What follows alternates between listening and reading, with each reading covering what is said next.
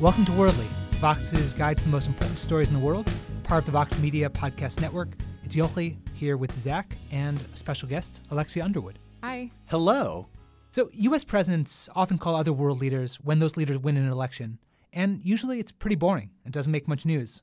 That wasn't the case this week, because President Trump congratulated would-be dictator Vladimir Putin on his fake win in a very fake election. I had a call with President Putin and congratulated him on the victory, his electoral victory. The call had to do also with the fact that we will probably get together in the not-too-distant future. So here's what happened. On Sunday, Putin won another election by the shocking margin of about 75 to 25. It was really a close one. Trump's advisors briefed the president about what he should say if he called, and literally gave him a note card in all caps that said, "Do not congratulate." So you can guess what happened next. But here's what didn't happen. Last week, we talked about a terrifying case in England where Russia used a nerve agent to try to kill a former Russian spy and his daughter. So Trump could have used the call to let Putin know he'd crossed the line. And again, you won't be surprised to know that he didn't. So Zach, let's start with the call, which was followed by a kind of an amazing tweet. And the tweet's worth reading, I think, in its entirety. Yeah, so there's a series of two, right? And I'll read them out loud. I called President Putin of Russia to congratulate him on his election victory. In past, Obama called him also. The fake news media is crazed because they wanted me to excoriate him. They are wrong. Getting along with Russia and others is a good thing, not a bad thing. They can help solve problems with North Korea, Syria, Ukraine, ISIS, Iran, and even the coming arms race. Bush tried to get along, but didn't have the smarts. Obama and Clinton tried, but they didn't have the energy or chemistry. Remember, reset, peace through strength. That was a very dramatic reading, Zach. Well, look, you can't do Trump tweets in like a boring voice, right? You really have to like put the gusto into it that the all caps require. Yeah, the all caps definitely requires gusto. So you were ready to annotate that, literally annotate it in real time. So annotate. Yeah, so like look at the list of things that he mentioned. Okay, like North Korea, it's not clear to me how useful Russia would be. In fact, they're helping the North Koreans in a variety of different ways. Syria, they are literally part of the problem and have helped turn the war around in Bashar al-Assad's favor. Ukraine, they literally are the problem. Like, they invaded Ukraine and annexed part of its territory. And the coming arms race, nobody knows what he's talking about there. It's like a concept that exists only in Trump's head. Like, this is his view of Russia is just completely distorted and divorced from reality. And so, Alexia, if we're going to strip it down, his argument is, let's be nice to Putin, and then Russia can help us around the world, even with problems that they basically created. But does that make sense? Is there a coherence there that you see, or is that just sort of Trump administration confusion, policy confusion, verbal confusion? No, I would agree with Zach here. I don't think that this is an argument that makes sense because Russia is responsible for creating most of the national security problems that Trump mentioned, or at least taking part in them. For me, that means that there's no reason to think Putin would have had any real interest in working with the U.S. to solve them. In Syria, Russia's backed Bashar al-Assad. In Ukraine, Russia invaded Ukraine in 2014, and there would be no conflict in Ukraine if Russia had not invaded. I mean, the coming arms race, as you said, is unclear. We don't know what the hell he's talking about. So to pull a line from Alex Ward's great piece that he wrote about this yesterday, Trump is basically asking an arsonist to help put out the fires that he set in the first place. Yeah, I was struggling for the right metaphor, but it looks like Alex really nailed Alex it. really nailed that, yeah. Also, your Arabic accent on Bashar al-Assad makes me really embarrassed. But look, what this would be, or what Republicans would be saying if this were a Democratic president doing this, right, or President Obama, is that it's appeasement. Quite literally, Russia created a problem, and in order to try to get their help in solving it, Trump is trying to be nice to them and make concessions. It is rewarding bad behavior. So another analogy is thinking of it like paying off a hostage taker, right? Like Ukraine and Syria are hostages that Putin has taken. And now Trump is like, well, why don't you, help? If you don't kill the hostages, we'll give you a lot of money, or, in the metaphorical diplomatic recognition of money. I think what you're saying is it doesn't make sense. In any way you put it, any metaphor you use, like his response doesn't make sense. So, I would push back on that a little bit because part of the incoherence with Trump and Russia is that substantively, he has not actually changed very much. And you could argue, actually, in some weird ways, at times, he's been tougher than Obama. So there are new sanctions on Russia. Sanctions have not been lifted, even though a lot of people thought they would be. The U.S. is sending 5,000 troops to Poland. A lot of people thought the U.S. wouldn't do that. And we have not given them back diplomatic compounds that Obama had seized at the end of his term. So there's this weird imbalance between Trump and his advisors, because his advisors basically say Russia meddled, no question. Russia's a foe, no question. Trump won't say that. And when it comes to policy, Trump is doing things that are not pro-Russia. But then you have tweets like this, where he sort of implies he might be willing to down the road. The Washington Post, and I want to credit them because they're the ones who broke the story of the do not congratulate note card. They pointed out that some of his own advisors later said to them not to worry about this because Trump often says things he doesn't mean. So don't read too much into this bizarre tweet because he says it and then forgets about it and things go back to the way they should be. But that's the thing. Like, the way they should be and the way Trump wants them to be with Russia are very, very, very different. And it's hard to see how do you get from the one to the other without causing a lot more problems on the way. Well, it's not obvious to me what the way things should be is. Dealing with a nuclear-armed rogue power, which is basically what Putin's Russia is right now and the way that it's operating internationally, is difficult. That's a hard foreign policy problem because you need to check their influence without risking nuclear war. So, yikes. It's not simple. The Obama administration didn't have good answers in their second half after the reset made minimal gains and then flopped when Putin became really aggressive. So I don't know what I would recommend doing when it comes to Russia policy. I do know, though, that as Yochi pointed out, there's this huge gap in policies between the most prominent messenger in the United States, which is to say the president and his Twitter account, and the actual actions of the administration. It's maybe almost worth drawing a distinction between President Trump's Russia policy, set through tweets and statements and high-level meetings, and the Trump administration's Russia policy, which is all done at a lower level, cabinet levels are lower, and is fairly aggressive. It's a very weird and incoherent contrast. It's definitely an incoherent contrast. And I think one thing that really, really shows that clearly is how Sarah Sanders couldn't answer the question, is Russia a friend or foe? And so, Sarah Sanders, we're talking about obviously the White House spokesperson. And you have also the real risk where if you are a Trump advisor and you go off message in the way that he wants to be on message and say, hey, Trump and Putin maybe shouldn't get along and Russia maybe isn't a friend, you could be fired. So you had Rex Tillerson, Mr. Charisma. We devoted a whole episode to him. We still miss him now, even though he's still technically in office, although you don't really know if he is or isn't because of my heart breaks for him. How little he does. We pouring out for you, Mr. Charisma. But Rex Tillerson was pretty hawkish on Russia, and he was fired. H.R. McMaster, the current national security advisor, is pretty hawkish and may soon be fired. And you had an amazing moment where H.R. McMaster at a security conference very publicly said, Russia meddled, no question about it. And then Trump tweeted to say, General McMaster forgot, and started talking about his usual line about how there's no collusion. So you have the possibility, Zach, I think the way you put it is exactly right, of Trump being at war with his own administration. And if you're in the administration, you know you could be fired if you tell the truth. It's just a bizarre state of affairs because the way that policy typically works in a U.S. administration is the president sets priorities and the people who are working for him at the highest levels, cabinet secretaries, the national security advisor, they implement that directive. But here you have a kind of cyclical feedback loop where the president sets a priority, but then he doesn't do anything to make sure that it happens. And the advisors quietly do something totally different, which makes the president mad. And then he tries to set another priority via tweet, and then it gets ignored again.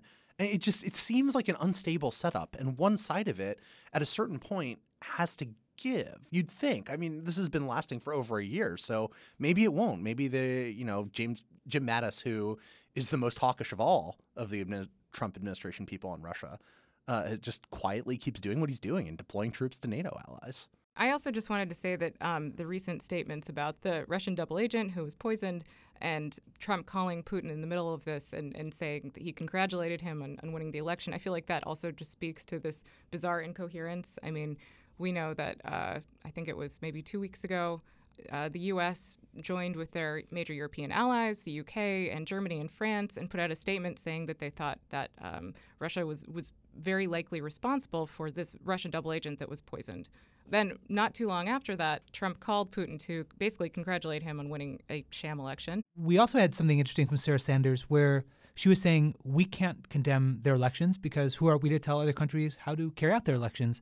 But then you had Mike Pence say he's going to go talk about Venezuela and condemn them for how they carry out their own sham elections. So that's also really interesting, right? You've got a White House trying to excuse its soft public line towards Russia by saying we don't do that anywhere in the world, even though that is verifiably 100% false. And Alexia, I mean, there too, you've got this disconnect about the very fundamentals in some cases of democracy. Yeah, I agree. I think, we can take like the case of the fact that Trump supports Putin. We can look at the fact that Trump has supported authoritarian leaders like Abdel Fattah al-Sisi in Egypt.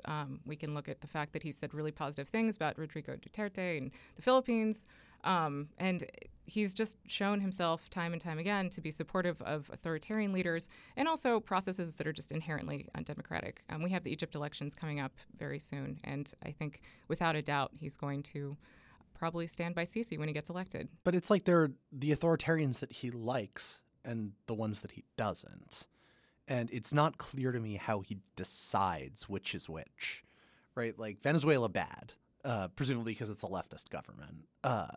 Erdogan in Turkey is good. He congratulated Erdogan after a referendum where he consolidated a ton of power in the presidency, undermining democracy in a NATO ally, right? And that's a quasi-Islamist government, and that one's bad, you would think, under the Trump schema. But no, he likes Erdogan. So I don't understand. Like, this Putin stuff seems to be very unique to Putin, but the broader authoritarian envy that Trump seems to have, or at least affection for authoritarians, I don't fully grasp it. I don't get it. Well, he did congratulate Sisi on his choice of shoes, so that might have something to do with it. Style. That's in fairness, your theory. They were really nice shoes. But you do also have this lingering question, and it's worth many hours of conversation because there's no real answer to it. But the question itself is worth asking of, does Russia have something on Trump, right? We come back to that again and again and again because we are always baffled by why it is he can't simply answer the question, is Russia a friend of the United States? It is not. Just say it isn't. It's not a hard thing to wonder about. But he can't bring himself to say it. He can't bring himself to condemn Putin. He was once asked about all the people Putin's killed. And he said, we kill people too. I mean, it's an amazing, imagine President Obama drawing a moral equivalence between Putin, who literally kills his political opponents, and the United States. There'd be calls for impeachment instantaneously. And that question of what does Russia have of anything, it just looms. It's like this dark cloud that never quite dissipates, really, ever. No, I mean, didn't John Brennan, this former CIA director, just say he thinks that Russia does in fact have something on Trump? And like John Brennan saying that is very different from random internet liberal, right? Like this guy had access to the most classified of classified intelligence, which means that it's at very least an open question. Right. But what bothers me about this overall Trump policy when it comes to Russia isn't, though the unknowables, and that's the kind of thing that keeps you up at night, but what really, really worries me is the incoherence of the signals it sends to the Kremlin. It's not that I think that Trump is secretly a Russian agent or that Russia is coercing him into policy moves. It's that the Kremlin doesn't know how the United States as a government is going to react to its next bout of adventurism, whatever it does try to do next. And some of the options that people are worried about Russia trying, like military probing of a NATO ally, that would make the Ukraine crisis. So what you're talking about, potatoes. Like, just because the phrase itself is actually vaguely jarring and sort of gross sounding, but military probing of a NATO ally, defined in a way that's less troubling. Yeah, I mean, you went there. Well, abducting. We were all going there. It means sending unmarked troops, non-uniformed, potentially mercenaries, into a NATO ally like a Baltic state, Estonia, Latvia, Lithuania, and seeing how the West reacts. That's essentially risking war with the overall Western alliance. I think the other issue that's at play here is that because of the incoherent response to Russia, we have no real reason to think that Russia wouldn't again try to meddle in U.S. elections. There's been, some response, but again, because it's been so kind of piecemeal and incoherent, Trump's given positive signals to Russia. We've put sanctions on them recently. I don't think that, in my mind at least, serves as a strong deterrence to future election meddling or cyber meddling or hacking. Yeah, I have zero doubt that Russia is going to interfere with the 2018 midterms, or try to, and the 2020 presidential election.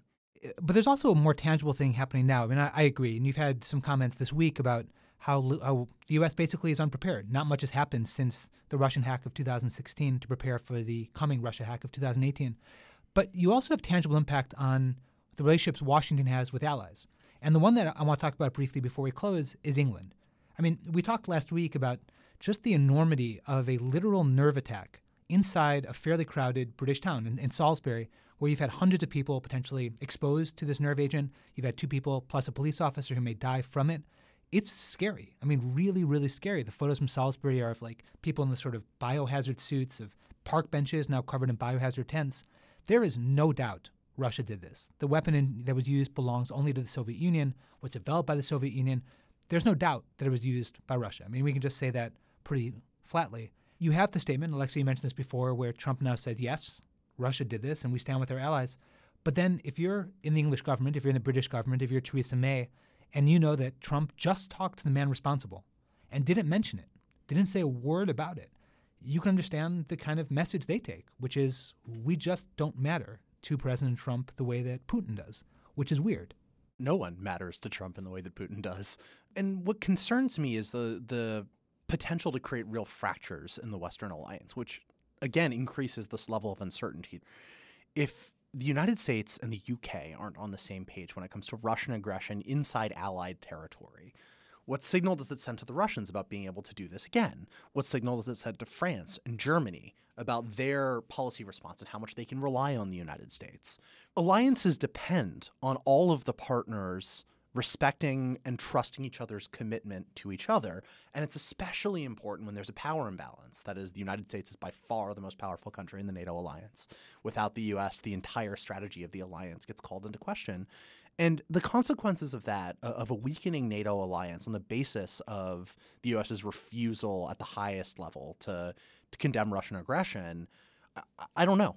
Again, for the umpteenth time this episode, we're in uncharted territory, right? Yeah. We've never seen the U.S. act like this before. I feel like if I were the UK, I would consider the U.S. to be very, very untrustworthy based on what's just happened in the past few weeks.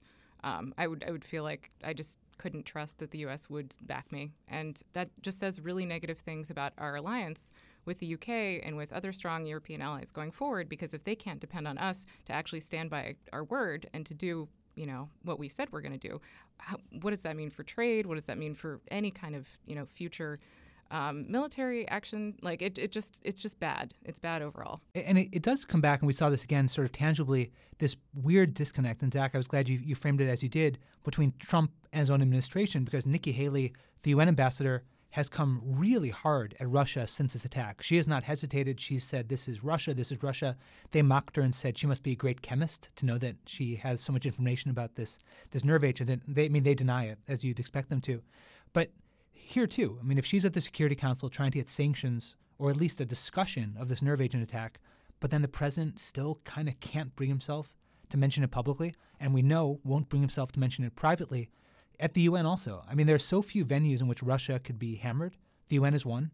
They have a veto, so the odds of it happening are not high, but they could be hammered there, and they're not being because, in part, the disconnect between a UN ambassador and their president, NATO, but there's a disconnect there. And so you sort of circle back to this weird place of whether or not Putin has anything on Trump, and we don't know. There's the tape we all wonder about and kind of don't really want to see because it'd be really troubling.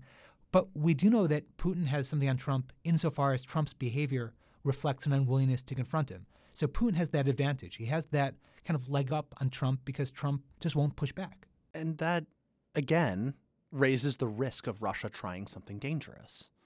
Because if they think they can get away with more things like the poisoning, more things like its brazen intervention in Syria, its annexation of Crimea, right? This is just an escalating pattern, especially because Putin's government depends, his continued support from the Russian people and elite depends on his ability to gin up this nationalist sentiment.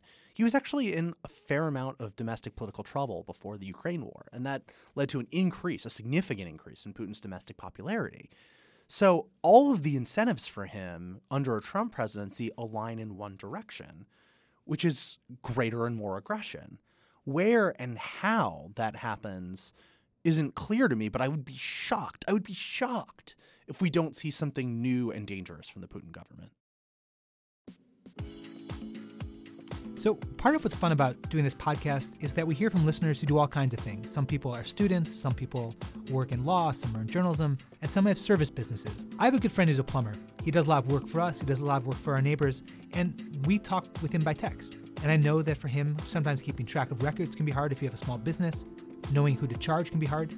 And we have a product that can help, House Call Pro. It's designed for any service business. It's an app, and it's really easy to use. It's been voted the #1 software for running your business on the go.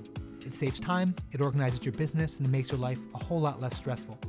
It's ideal if you do plumbing, if you do carpet cleaning, if you do HVAC, if you're an electrician. And here's what it could do for you. Scheduling and dispatching, sending customers text updates so they know when you're coming or when you might be late, online booking, and maybe most importantly, payment processing. So if you're ready to get your service business organized and streamlined with your customers, go to housecallpro.com/worldly, tell them Vox Worldly sent you, and they'll waive your $99 activation fee. So again, it's housecallpro.com/worldly, housecallpro.com/worldly. I try to keep myself informed and educated about as much as I can. It's difficult sometimes when you have a job, when you've got toddlers, so you look for the chances you can and the windows where you can. And that's why I'm a fan of the Great Courses Plus. And I want you to be able to check it out too, so you can see what we like about it. It gives you unlimited access to thousands of courses from the world's best professors and experts. And you can listen to them and learn about anything that interests you, no matter what you're doing. You can brush up on philosophy in the car. You can explore ancient history when you're doing the dishes. You can improve your understanding about the solar system when you're walking your dog and trying to avoid things left behind by other dogs. And you could set your preferred playback speed, kind of like a podcast. And you could also toggle back to video for visual context anytime you want. Here's one example. The Great Courses Plus's course on learning Spanish. It's a course that's a great way to learn how to speak Spanish, how to understand Spanish. If you've done it before, how you can brush up on what you may have learned in the past. If you have never done it, like I have because I'm ignorant, you can learn it at your own pace and sort of learn as you go. So here's how you get it. Sign up for the Great Courses Plus today and get a free trial with unlimited access to all of their lectures by going to our special URL. And so to start that free trial now, you go to thegreatcoursesplus.com/worldly and you could download the free The Great Courses Plus app. Remember, thegreatcoursesplus.com/worldly, thegreatcoursesplus.com/worldly. So for elsewhere, we're heading to cyberspace, where Russia and Venezuela are working on something new, a cryptocurrency. It's called, kind of wondrously, the Petro. And this week, President Trump signed an executive order banning U.S. residents from using it.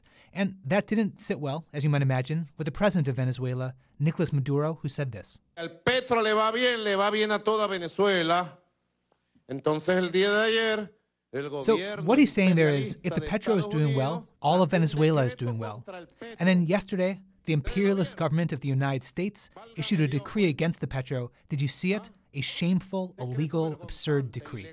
I love the diplomatic way in which he said that. So, Zach, we've all heard of Bitcoin. I mean, this is something that at least is out there in the pop culture to a degree. We haven't heard much about the Petro or Russia's potential, equally amazingly named crypto ruble. What are these?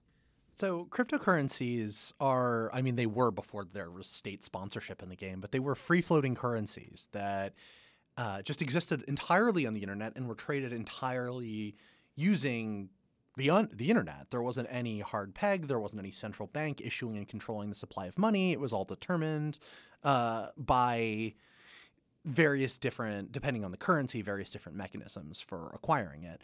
And so the price was set entirely through online markets. The idea of a government issuing one is new. The Petro is the first one ever to happen. And to me, it seems kind of like a contradiction in terms. The idea of a cryptocurrency is that it's not controlled, that it's entirely traded online and all set through private interactions. But here you have a government, the Venezuelan government, they set the number of Petros that were going to be released initially and allowed people to purchase them. Like, that's basically just a standard fiat currency, only sold online. Like, it sounds cool and sexy, but it just seems like the problem is that Venezuela's traditional currency is in the toilet. And so they need to make up a new one, and that's what they're doing. So fiat currency sounds like the world's worst named luxury car. But Alexa, we're talking about sort of Bitcoin or cryptocurrency. These countries want it for a reason, right? It's not coincidence that it's Venezuela and it's Russia and it's North Korea. They're trying to issue these because they're trying to get around sanctions. They're trying to figure out a way of getting money through a financial system without the U.S. blocking it. And I think that's the kind of interesting thing here about who's issuing these and kind of why. No, I agree. I think that's interesting. I also wanted to go back to Zach's point, which is that, Venezuela's currency is in the toilet. So many people are just struggling right now in the country. It seems like maybe there could be better things to focus on than making, a cryptocurrency. I see the logic of it from the Venezuelan government's point of view, which is they're under U.S. sanction. Their economy and their currency is due to a series of very bad economic policy decisions by their government. entering into a spiral of inflation.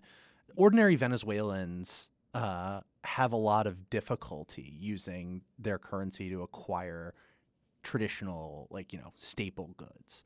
So if you just basically make up a new currency and use a new technology for it with a new name, maybe it'll be easier for people to purchase things for import and do various different things that could evade the U.S. sanctions. That's the point of it. The logic of it isn't crazy in the abstract. Yeah. In practice, it seems like it'll almost certainly fail to solve Venezuela's problems. Right. And that was kind of my question. Is this intended to be a solution to the economic crisis in Venezuela for the ordinary Venezuelan? Are people actually expected to be using these to buy goods? I mean, maybe you can explain that a little bit more to me, because it seems a little too abstract and a little too theoretical. Yeah, I mean, it's a great question. And I think, as is often the case, these are created to kind of help the rich. In this case, the rich or the powerful. I mean, these are governments, and I want to just drill down for a second into why these are happening, because these are governments that are sanctioned. And the way that you can sanction a government most effectively is to say, you cannot access our financial system. And if you have a bank where your money is held, we will come sanction that bank. So you can think about it almost as if there's a physical bank and the money is in that physical bank, and you could sanction it and say that money is now going to be taken. With a cryptocurrency, there is no bank, right? So if we're thinking about trying to best understand this, there's no money that can be found. There are no banks that can be found. So there's nothing that can really be sanctioned. There's an amazing moment in which this thing was announced, the Petro, in Venezuela publicly. And Maduro did this. We now know he's done this with the help of the Russians. In the room, when he announced it, were two Russian advisors to the Venezuelan president who helped design this. And he made this really explicit as to why he was developing this. He referred to the Petro, this was his exact word, as kryptonite, against the U.S. government, which he sarcastically referred to as Superman. But so he was very explicitly saying, with Russians in front of him, this is our way of getting around sanctions. And I think that's where this gets kind of dangerous, because sanctioning and blocking cryptocurrency, whether or not it's widely used, is really, really hard. Yeah, that's true. The difficulty is that the value of a cryptocurrency depends on people's willingness to purchase it. And you can't just say, if you're the Venezuelan government, this cryptocurrency is worth $1 billion, right? Each Petro can buy the state of California or something like that.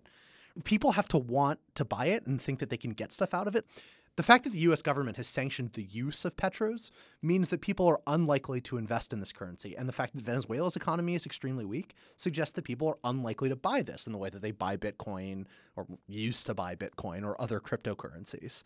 So, while, again, in theory, it's a fine way to evade sanctions, in practice, it depends on people wanting to invest in your economy and this government. And I have a lot of difficulty thinking that there are going to be a bunch of people online who are like, oh, yes, the country that has toilet paper shortages is the cryptocurrency we should invest in. And I think that kind of gets to the question of what country goes next. I mean, Venezuela was the first. They did this basically with Russian help. Russia, in some ways, experimented with cryptocurrency by saying, hey, Venezuela, you make one, and then we'll follow on if we like it. And Russia is considering one with the glorious name of the crypto ruble. It hasn't been launched, yes. It'll never be launched. It has this amazing name, and I love it. And there, too, the Russians are not being subtle as to why they want to create the gloriously named crypto ruble. You had a man named Sergei Glazov, who's an economic advisor to Vladimir Putin, and he was talking about why they might create this, why they want this thing. And he said, we can settle accounts, do business, with no regard for sanctions. And so you have no attempt to hide this, which is kind of in itself remarkable, right? Zach, I agree completely. Practically, we don't know if these will come into existence. We don't know who's going to line up to buy them. But no one's trying to hide why they're there, right? No one's saying, we're developing the crypto ruble because Russia is powerful and the ruble should be used everywhere in the world, including cyberspace. They're saying, we're going to create this to evade sanctions. I have a question about that, too, before we move on. Has a cryptocurrency ever successfully revived a country's economy? Has this ever really been tried before? No, the Petro is the first one ever, and it just went on sale. So I don't think it's going to do anything. And I don't know. Yoki, you seem a little, and Alexia too, you both seem a little more worried about this than I am, whereas my view is this is the equivalent of Silicon Valley's obsession with various different cryptocurrencies before the recent crypto crash, right? I went to a conference recently in Silicon Valley, and it was impossible to move without somebody talking your ear off about blockchain, so the technology that a lot of cryptocurrencies run on. And it feels like a bubble or a hype, right? It's just a lot of people using a term they barely understand. I've never had anyone cogently explain blockchain to me. And this is now countries getting on the hype train being like, well, if it works in Western economies and for all these fancy tech people, maybe it'll solve our economic problems, international sanctions. If it allows you to buy, like, I don't know, cocaine on the dark web, then maybe it'll allow us to get around international sanctions. And no, I don't think it'll work that way. This is just like the international equivalent of the hype train. Yeah, I agree. I'm really skeptical about it, to be honest. I just don't see this solving Venezuela's economic problems. And I don't know if I see everybody really getting on board with it. You said it's for the wealthy, but we have to think about the fact that, like, people are trying to buy toilet paper. They're trying to buy basic goods. Is this really going to have some sort of, like, trickle-down effect that's going to then make that easier for people? I really don't think so, but we'll see. Alexia, thank you for joining us. Thanks for being in. You're welcome. And Zach, as always, we want to thank our engineer, Griffin Tanner, our producer, Jillian Weinberger.